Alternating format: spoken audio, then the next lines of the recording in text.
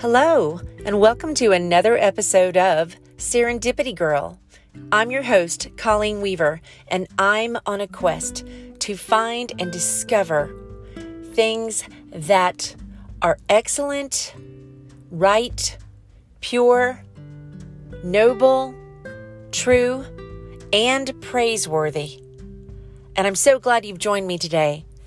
I'm on another remote broadcast outside one of my favorite coffee shops, so you may hear the familiar sounds of a city as it begins to start another week. In fact, welcome to Easter week. For those of you who are Christians, and for those of you who have grown up going to church on Palm Sunday and Easter Sunday, this is a wonderful week for Christians to celebrate. And even if you're a curious kind of person who says, well, I don't really know who this Jesus is. He sounds like a groovy dude. You know, he was all about peace and love and all that. But a lot of people believe a lot of things about him. But if you're curious, I would just encourage you to find out about Easter week and what we are celebrating, because we have a lot to celebrate as Christians every day, but Easter week is a high and holy week, starting with Palm Sunday and going to the night that Jesus met with his disciples, and then he was crucified for our sins, and he didn't stay dead. He rose on Sunday morning, and that's why we call it Resurrection Sunday. So happy Easter week, y'all. I know those of you who may be from other countries, who maybe don't celebrate Easter, may be wondering, well, why do I see so many bunnies? Not real live bunnies, but in the stores, you'll see way more decorations of bunnies and Easter eggs and all of that. And my understanding is, as I said in a previous episode, that came about in the past and made its way over to America. And it started with a game where the children would go and look for eggs that some bunny, magical bunny, laid. And then eventually those eggs were plastic eggs filled with candy and chocolate. And as I saw last Saturday in my neighborhood, sometimes money. I'm like, wow, let me in on this Easter egg hunt. Why is this just for the kids? This is not fair. But anyway, one of the wonderful recipes that I've heard about that can really help us kind of stay centered on the real reason for Easter, and I'm not being down with the bunny. Bunnies kind of represent new life because they propagate, as you've heard, like, rabbits. You've heard that when people have a lot of children. Not that we think they're rabbits, but anyone who has a large family, you'll hear people say, oh, they're propagating like rabbits. Well, bunnies are known for having lots of new life. And what could be celebrating new life more than Easter, when Jesus came back from the dead, proving every promise he ever made is true. And if he says he can save you and forgive you of all the bad things you've ever done, his death and his resurrection proved it, because he said he was going to die. He said he was going to rise again, and he did. So if he can do that, if he can keep his promises and hold the keys to death and hell in his grave and triumph over the devil, triumph over our sin, and love us with this unconditional love that says, my love for you is greater than what you've done. Put your faith and trust in me, and I will save you. I will be in a relationship with you. And guys, let me tell you, there's a new song out called, well, maybe it's not new, it's new to me, by Phil Wickham. And it's called It's Always Been You. I believe that's the title. It Always Was You. It's either It's Always Was You or It's Always Been You. I think it always was you. I think that's right. Anyway, Google Phil Wickham. I think that's his name. Oh gosh, am I getting into a Jane Austen mode? Wait, it's Phil Wick, I think. Okay, I'm totally blowing this, and I don't have my notes in front of me because I'm recording on my phone outside a coffee shop. But the song, it's either It's Always Been You, It's Always Been You, or Yeah, I think it's Always Been You by Phil Wick, I think. I think Wickham is a character from a movie that I'm going to see tomorrow night. A bunch of the ladies in the neighborhood are going to come over and we're going to watch Pride and Prejudice. And I think the nasty Mr. Wickham is in that movie. So I think it's Phil Wick. But I digress. Yeah, you've come to know that about me. I digress. But the song talks about how much Jesus loves us with this just romantic fairy tale, better than a fairy tale love, because it's true. He really does have your back. He really will lay down his life for you, which is the ultimate test for the gallant knight. I mean, we've been trying to recreate that story through Grimm's fairy tales, Hans Christian Andersen tales, through every movie plot of the gallant knight. Even in Hallmark movies, half the time you've got the romantic interest riding in on a horse, because he's usually a prince of like some weird country that ends in an A, and he is telling the one he loves, he's declaring his undying love for her. And where do you think we get that story from? If you want to know, go back to my very first episode, scroll all the way down when you go to Spotify or whatever you listen to Serendipity Girl on. My very first episode deals with that. So anyway, great song. It's my new favorite, talking about it's always been you. You let me in when I was at my worst. The moment that I heard you say my name, it was the first time in so long. I'm not afraid. I'm not afraid. And I just, is the most beautiful love song. I cannot stop going on about this song. Okay. And I will put the link on the Facebook page. Yes, indeed. There is a Facebook group page called Serendipity Girl Podcast Lovers. Please go out there and join it. I approve everyone who wants to join, as long as they're not like trolling. And I don't think anybody will be trolling. But I will put the link for that song out there that you can go and listen to. And then you won't have to worry. Is it Phil Wick or Phil Wickham? I have no idea. She keeps changing her mind. Sorry. Anyway, there's a recipe I want to pass on, especially for those of you with kids or grandkids, or you just like baking and you want to do something to celebrate the Easter holiday. These are flourless cookies, and yes, you can eat them, and yes, I'm sure they're delicious, but that's not why you're making them. These are cookies with a purpose. They're called resurrection cookies, and you can go over to, I believe it's called, just look up resurrection cookies, and I believe one of the websites that popped up first, I'll put that link out there in the Facebook page for the Serendipity Girl Podcast Lovers, but I believe it's Your Home-Based Mom, or it's the blog by a girl named Amy on the Idea page. But if you go to resurrection cookies and just Google that, you'll find the recipe, and I will put it in the Facebook group page. But they are cookies that you can read the scriptures about the events that led from Palm Sunday all the way through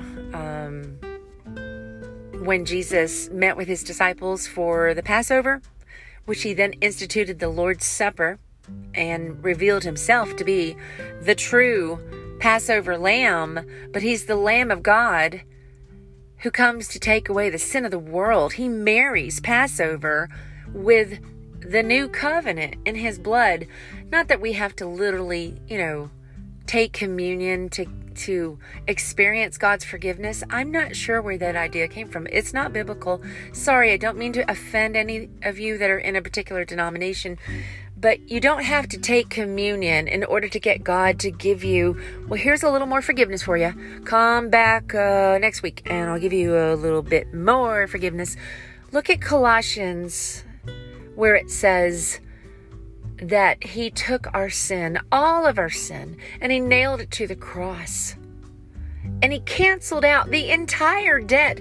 You don't have to play what is that game they play at Las Vegas, or where you gamble, slot machine, where you pull a lever and out dispenses a little bit, and then you do it again and again and again and again, and you get a little bit more, a little bit more, a little bit more, a little bit more.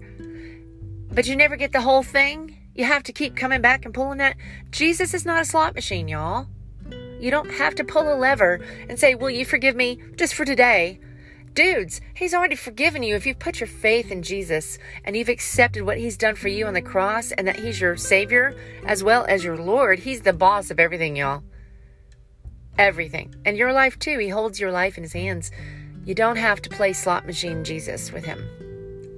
So these resurrection cookies, go look at the recipe. They tell the Easter story because they're hollow on the inside. Totally cool. Just like the tomb is hollow on the inside. I don't have young children anymore. I have grown children, and we're waiting for the grands, but we want them to enjoy their season that they're in right now. We've got one single and one who's happily married and not quite ready to be parents, and that's groovy. That's okay. Apparently I'm in a hippie mood today because everything is groovy. Well, let's get on with something I wanted to discuss with you guys. I was reading a verse this morning and it just hit me. God keeps bringing this passage to me over and over and over. And it was from Exodus chapter 14. Let me paint the scene for you. And you can go and read it in the Bible. Look up Exodus chapter 14. You can Google it or whatever platform you use or whatever search engine you use. I don't know what it is in other countries, but I know it's Google here in the States. And hello, all my European listeners. I hear you out there, and well, I don't hear you. I don't hear that well, but you're in Germany, you're in Ireland, and some other European countries. There's been some listeners kind of checking in and checking it out. So, guten Tag. And top of the morning to you. So that's the best I can do, guys. Sorry, but I'm trying. I know you guys don't walk around saying top of the morning, do you? Really? Let me know on the Facebook page. Do you really walk around saying that top of the morning to you, or is it just something that's in a movie? I'm just curious because we Americans keep like imitating Irish people, and I'm an audiobook narrator for Audible. Check me out sometime. Colleen Weaver, 2 L's, 2 E's, last name Weaver, like I'm weaving. But I did an Irish accent. I have no idea if it was spot on or not. I have no clue. I'm doing my best, but top of the morning to you. So I'm not sure if you guys really say that or not. But anyway, let me paint the picture from Exodus 14. Because I'm wondering, do you ever find yourself in a situation, before I tell you the scripture, do you ever find yourself in a situation where you're like, I was making such progress. I was doing so well. And then all of a sudden it's like 2 steps forward and 1 step back. Or maybe it feels like 1 step forward, 7 steps back. And you find yourself going back through time almost, as if all the hard work you've put in is kind of like that myth. Was it a Greek myth? There was a guy, very strong guy, that kept pushing a ball, a heavy, heavy, heavy ball, up a hill. I think it's a Greek myth. And I didn't research it, so you guys can tell me, yeah, his name was blah, blah, blah, all of you studious types. And because I don't know offhand. But he kept pushing this ball up the hill, and then he would get, so close to the top, and he can feel the victory. Yes! It's like running a marathon, and you get to the finish line, and then all of a sudden, whoop, he goes backwards. It goes backwards, and he has to start all over again. Do you ever feel like that? Does your life ever feel like that? I've been working on some stuff for like the last 7 years with a particularly important relationship to me. It is a heartbreaking failure that I keep getting this relationship a little bit better, a little bit better, a little bit better, as much as it is up to me. And I feel like that person and I start to get so close. I've been working for like 7 years. 7 years. In earnest. And in the past 4 months, in the past 6 months actually, I saw signs 6 months ago. This relationship has just gone right back down the hill again, and I'm back at square one. I'm back at square one, and everything that I worked so hard for is like I have nothing to show for it, and it's devastating. It is devastating. Well, maybe that's not your thing. Maybe you don't have a broken relationship that you're trying to fix, and it just seems like there's just nothing you can do. You've tried everything you know to do. maybe you've prayed about it and you're like, Lord, what gives? How long? Like the psalmist said in Psalm 13, how long, O Lord? Is this going to go on? I feel abandoned. I feel forsaken. I'm so devastated. I cry out to you in my distress. The Psalms are full of these lament Psalms where the psalmist is just like, I'm really at the end of my rope here. So I don't know what your situation might be, if you've ever been there, if you're there now, if you can remember being there, but God has brought you out into the sunshine and you're not experiencing it now, but you remember what it felt like. I don't know. But they say we're either going through something, or we've just been through something, or we're about to go through something. Why is that? Because I think there's just a lot God has to allow in our lives to shape us into the people He wants us to be. People who show love and joy and peace and patience, kindness, goodness, gentleness, faithfulness, self-control. Who is going to dislike you if you're consistently showing those? Well, the person who did consistently show those was Jesus. So He's going to take us back right now through something that He showed me in Exodus. Let me paint the picture for you. The Israelites, Hebrews, Jews, whatever term you want to use, they came to Egypt when there was a huge famine. And God had sent Joseph in the book of Genesis. You can read all about it. First book of the Bible, Genesis. Joseph was sent on ahead through really, really painful circumstances. And God uses all of that. He even uses the evil that's done to Joseph to save much of the known world through a 7-year famine. So Joseph goes from being wrongfully accused, sold into slavery, trafficked, and then imprisoned for something he didn't do, and then forgotten and left to rot. But eventually he gets brought out. He helps Pharaoh understand that God's trying to tell him, hey, you're about to hit a 7-year famine. Start setting aside grain now. And Joseph becomes a rock star at the end of Genesis. And so then that Pharaoh dies and all the Israelites leave Israel. It wasn't really called Israel, but they left where they were in Canaan. And they were starving. So Joseph said, come on over here and settle. And they settled in Goshen, which is the western part of Egypt. And they were shepherds. And boy, did God bless them. So much that the Egyptians were like, wait a minute. Those Egyptians are, wait for it, propagating like rabbits. They were. And their flocks were propagating like rabbits. And they were blessed, so blessed, in every way, shape, and form. And if you haven't noticed throughout history, this is a cyclical thing. God's chosen people, the Jews, now He loves all of us equally. The cross proved that. And the big mystery is that Jesus didn't just die for the Jewish people. He died for all people. And they were like, what? Wait a minute. Yo, no. Covenants are for us. Yes, but the big mystery was that Jesus is the Lord and Savior of people of all nations, both Jews and Gentile. So once they wrapped their head around that, the Christian Jews, who became what we call Messianic because they believed in the Messiah, they're like, okay, groovy, cool. I would have never seen that in a million years. So anyway, going back in time, they're in Egypt. The promised land doesn't even exist yet. I mean, it's there. It's Canaan. But the Canaanites are there. They're like, this is our country. Thank you very much. But the Israelites, all 70 of them, which was Jacob, who became known as Israel, and he had a lot of sons. That was a story in itself.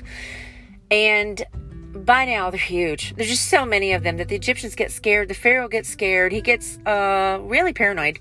And they start making them into slaves. This goes on for 400 years. Now talk about a long time wondering if God has forgotten you. 400 years. God has something to do with 400. There's 400 years between the end of the Old Testament and the beginning of the New Testament. I believe, yes, the silent years where God didn't say a thing other than what He'd already said in the Old Testament. But the Egyptians had enslaved the Israelites. You've probably heard the story that a man named Moses, a little baby, goes down the river to keep from being killed because now the Pharaoh was killing the Jewish babies. Genocide is nothing new, y'all. World War II is nothing new. What's happening in Ukraine right now is nothing new. There's a large contingency of Jewish people in Ukraine. They're not the only ones getting persecuted by Russia, but there is a large contingency. Their president, Zelensky, is Jewish. So keep them all in your prayers, because it has not stopped. There's concentration camps there. So history keeps repeating itself. So God blesses the Jews, the Hebrews, what we will eventually call the Israelites once they get their own country. And the Pharaoh's trying to put them out. And they're making life just hell for them.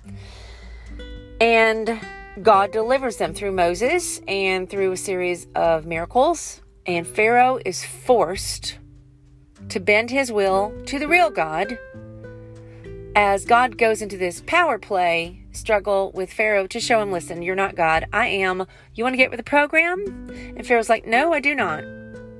And so finally they leave, and Pharaoh lets them go. But then he's like, wait a minute, whoa. What have I done? So he gets hard-hearted again, and he hardened his heart first, by the way. God used it, and then he hardened his heart further, but Pharaoh hardened his heart first, okay? We're not robots. God doesn't make us do evil things. We do that on our own, thank you very much, because of this thing called a sin nature. So, Exodus 14, the Jews are they're on their way to the promised land, which is Canaan. It's going to become Israel. And all of a sudden, God does a interesting thing. Here we go. God tells Moses, have them turn back. Whoa, wait a minute. Why are they going backwards? They're going back. They've already come a fair distance with elderly people, lots of animals, babies. It's quite a show. And God tells them to turn back and camp at a place where when Pharaoh's scouts see them camping there, God says in Exodus, Pharaoh is going to think, aha, they're stuck. They can't figure out how to get around the Red Sea. God set this up, y'all. A good God who does good things, and that is a scripture verse. The Lord is good, and what he does is good. But what's good about turning them backwards and making them look vulnerable to Pharaoh, who seizes upon it like God says he's going to? And Pharaoh comes down. He's like, okay, I'm not letting you guys away. You are too good as slaves. No. And he goes down to pursue them. So let's pick up in Exodus 14, verses 13 and 14. They see Pharaoh coming, and God says in verse 10, they were terrified. They are between the devil and the deep Red Sea. Okay? I don't know why we call it blue. It was the Red Sea. Between the devil and the deep Red Sea. And they're terrified. And they are crying out to the Lord. And Moses, being the leader that God made him to be, says, do not be afraid. Exodus 14, verses 13 and 14. Do not be afraid. And they were, because they saw no way out. There was no way out. They were hemmed in by the natural geography, the mountains, or whatever was there. They had Pharaoh's armies, I think, coming on both sides, coming around. They were surrounded. There's a book that touches on this, and the application's called Red Sea Rules. It's really good. So Moses says, do not be afraid. Stand firm.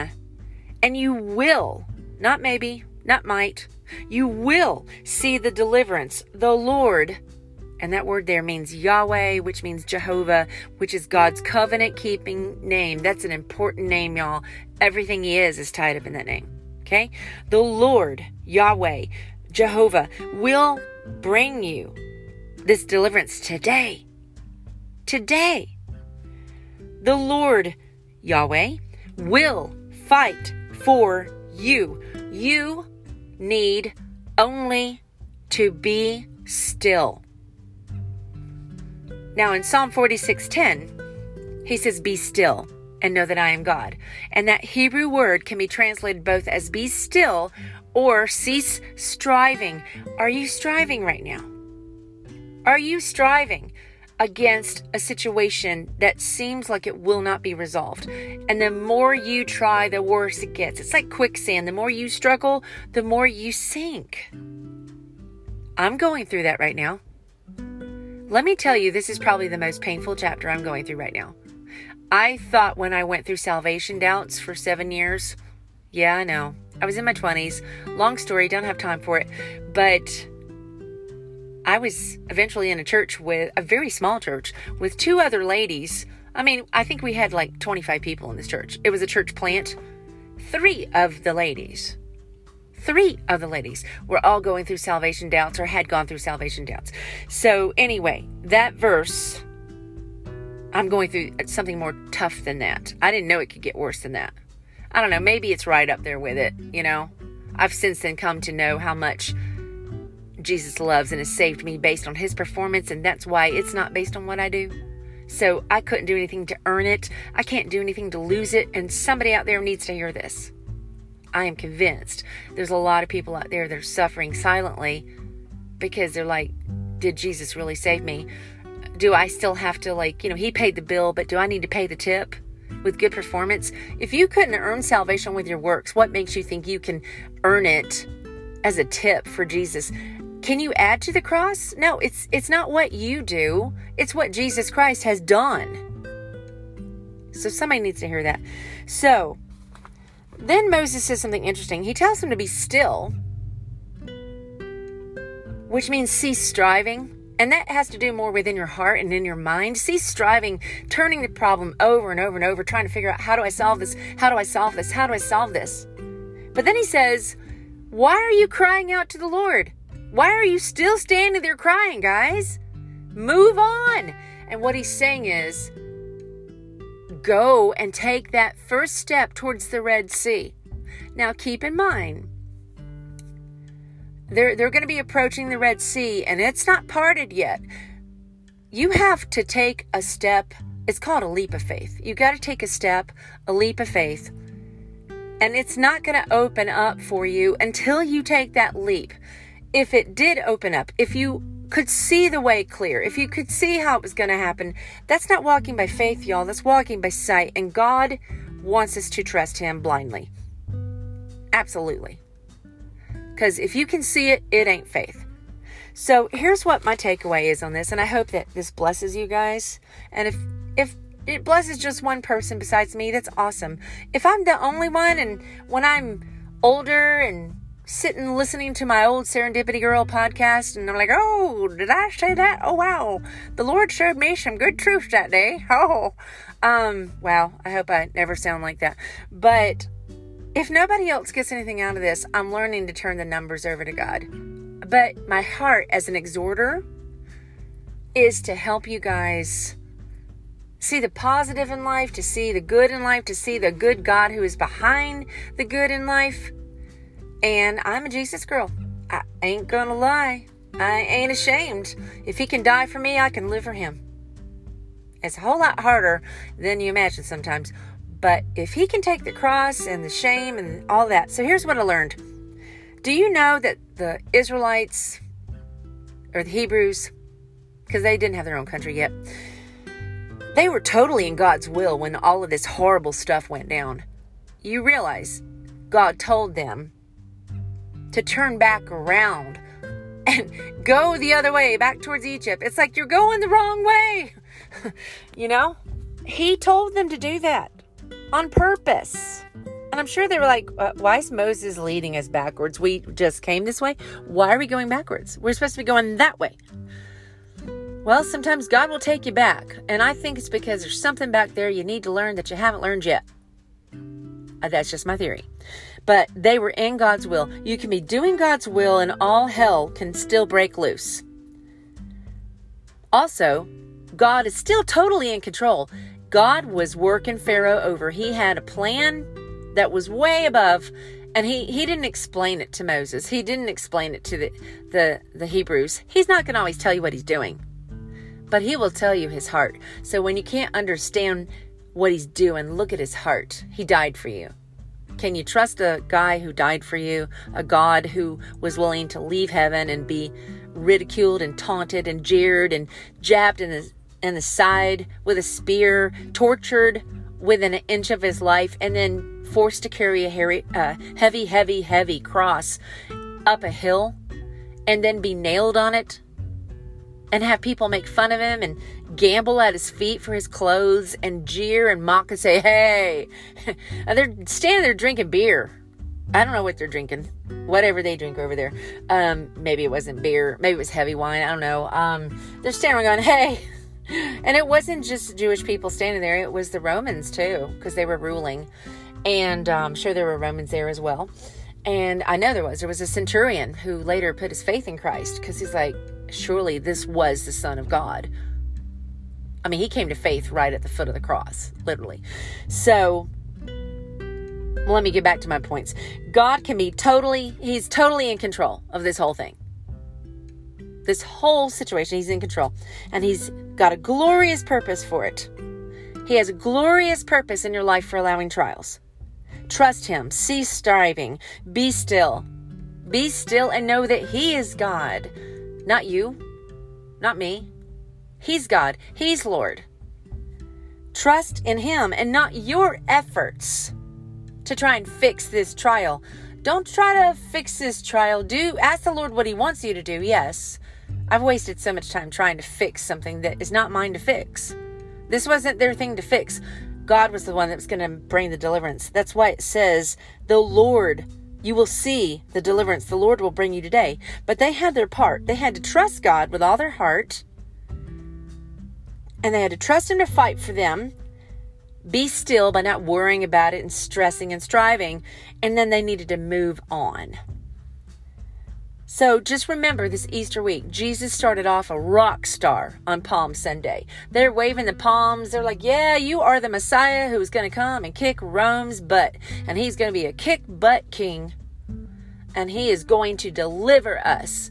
Well, they were right about one thing. He was coming to deliver them, but not in the way they thought.